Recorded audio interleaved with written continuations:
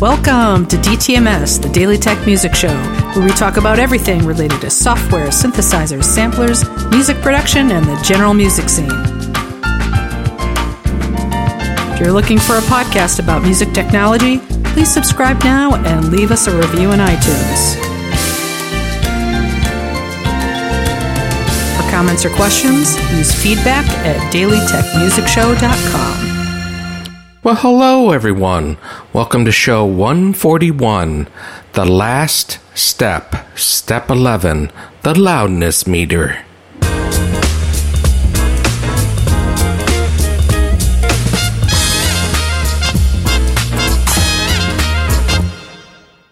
So we've been through everything. Step 1, corrective EQ.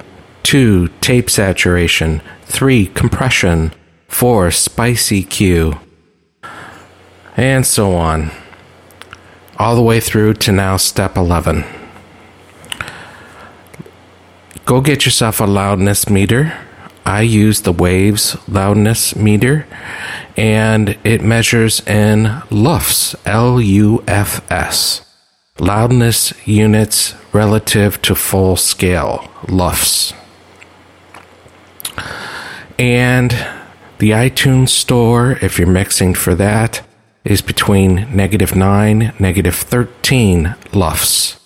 iTunes Radio, -15 to -16.5 LUFS. YouTube, -12 to -14. Spotify, -13 to -15. To a CD, -9. To playing for clubs, -7.5 to -9. For SoundCloud, -9 to -13. You can see this chart on the website at dailytechmusicshow.com. And these are today's standards as of this broadcast. So you want to make sure that you're in the correct range for wherever you are going to send this song. You can't be blowing out people's ears and being insanely loud. It has to be within this range, and that's what a loudness meter is for. Use it and put your music into those ranges. You're going to find you probably have to reduce some volume, or not. Maybe you need to increase volume. Check it with a loudness meter, bounce it, and you're done. You've completed the process. Talk to you soon.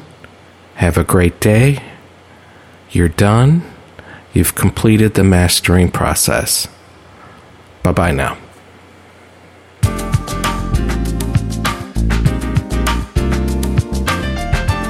Thank you for listening to DTMS. If you like the show, please head over to the iTunes store and rate, review, and like us on social media. We would love to hear what you think about the musical tools we talk about and how you use them. We're also always open to feedback to make the show more valuable to our listeners. Contact us, please email us at feedback@dailytechmusicshow.com. For advertising, contact us at advertising@dailytechmusicshow.com.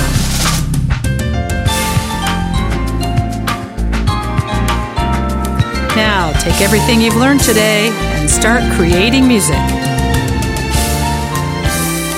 And remember, you can make the world a better place with your music.